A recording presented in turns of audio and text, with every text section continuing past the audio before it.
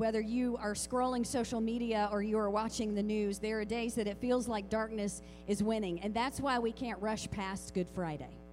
So often we know the end of the story and we want to rush past the crucifixion and get straight to the empty tomb. But when we do that, we fail to acknowledge that on a hillside outside of Jerusalem over 2,000 years ago, darkness was defeated.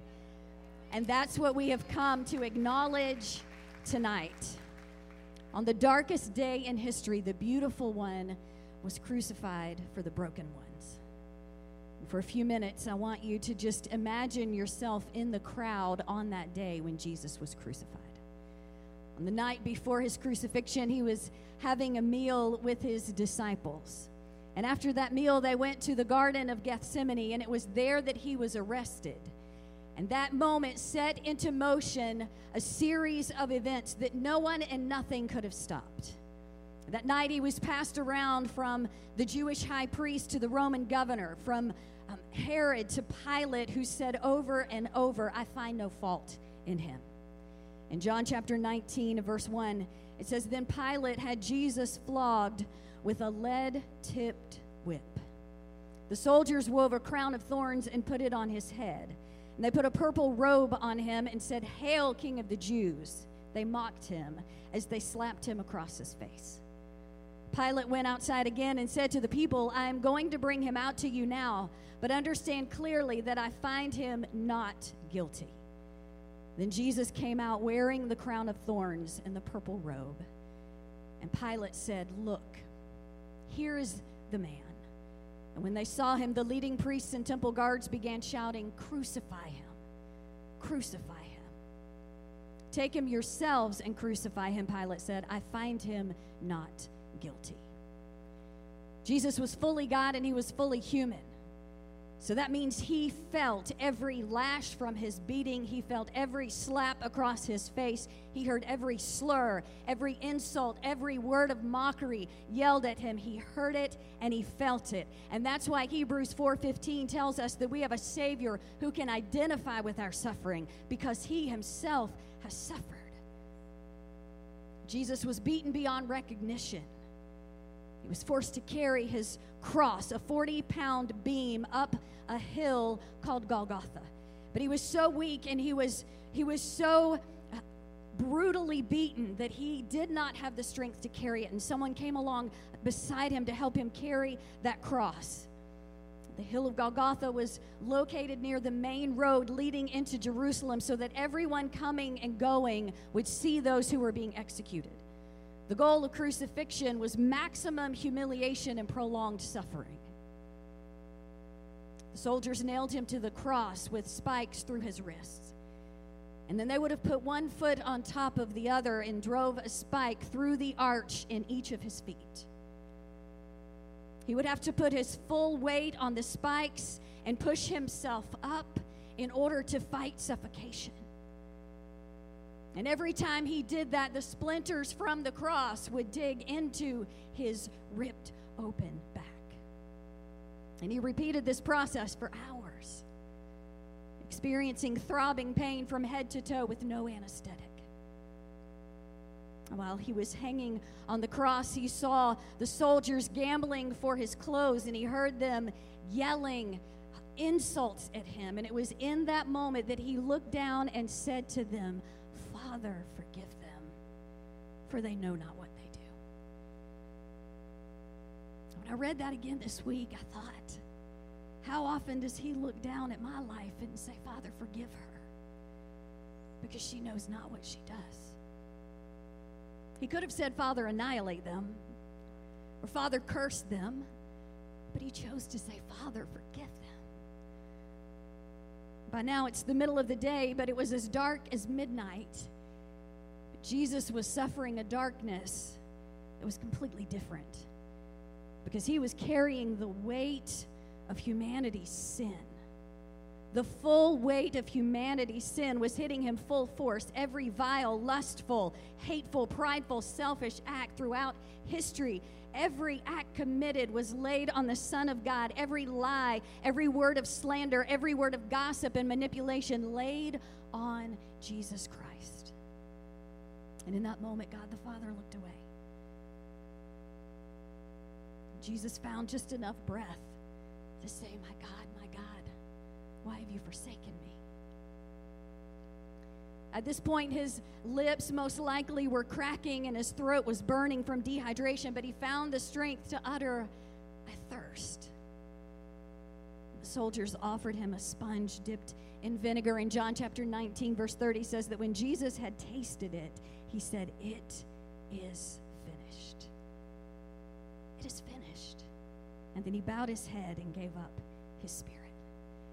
See, when Jesus said it is finished, he wasn't saying, I give up or I give in. He was saying, the work that I have come to do is complete. It is accomplished.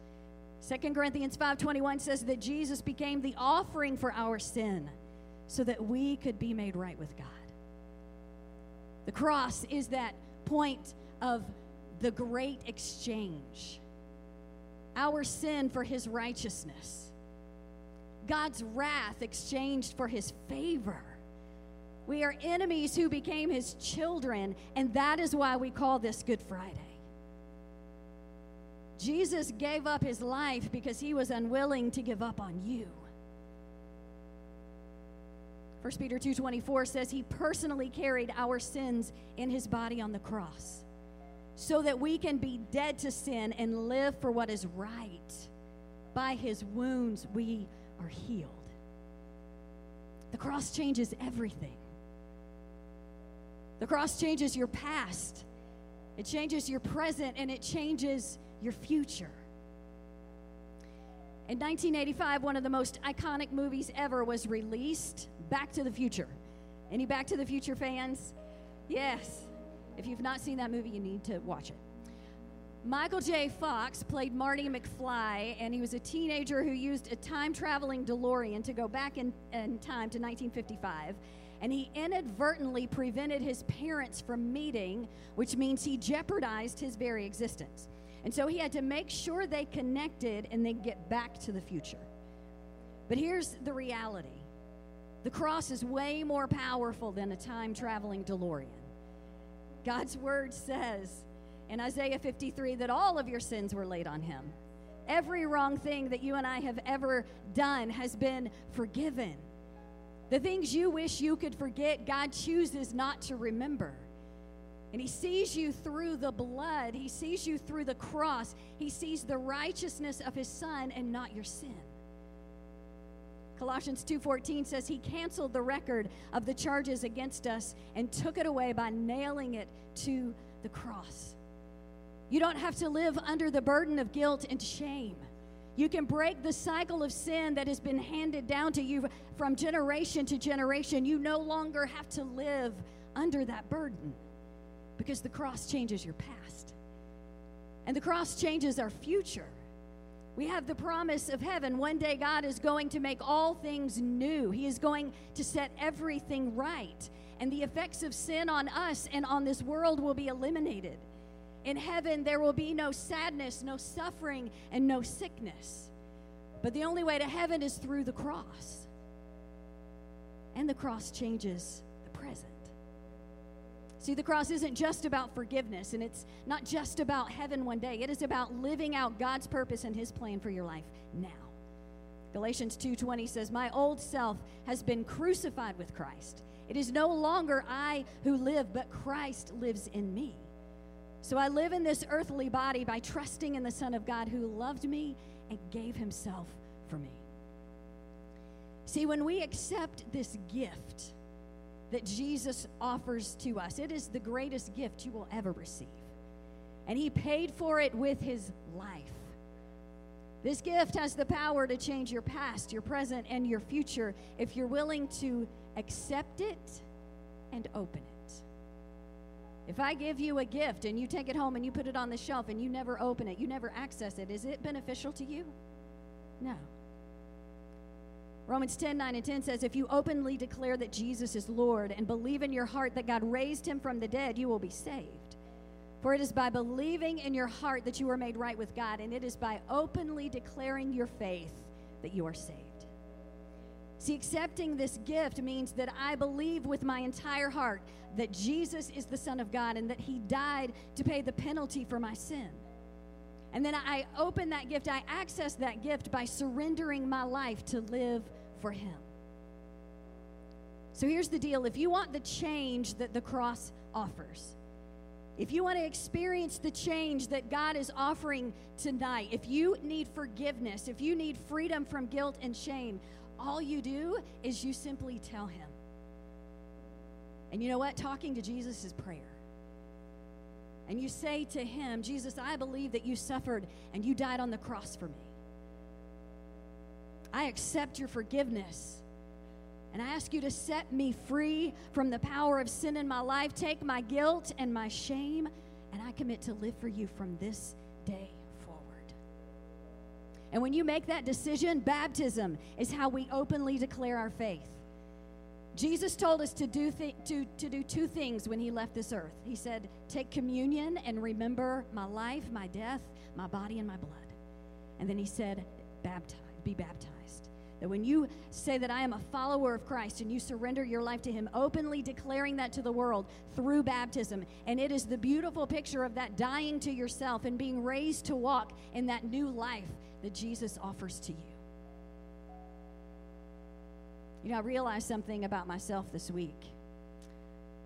I'm a lot like my grandchildren.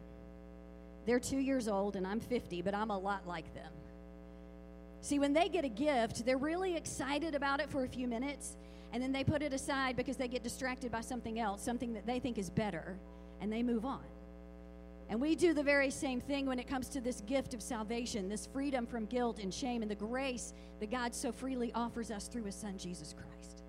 Oh, we're excited about it initially, and then we get distracted by something, and we forget how powerful, how priceless this gift is. It cost Jesus His life.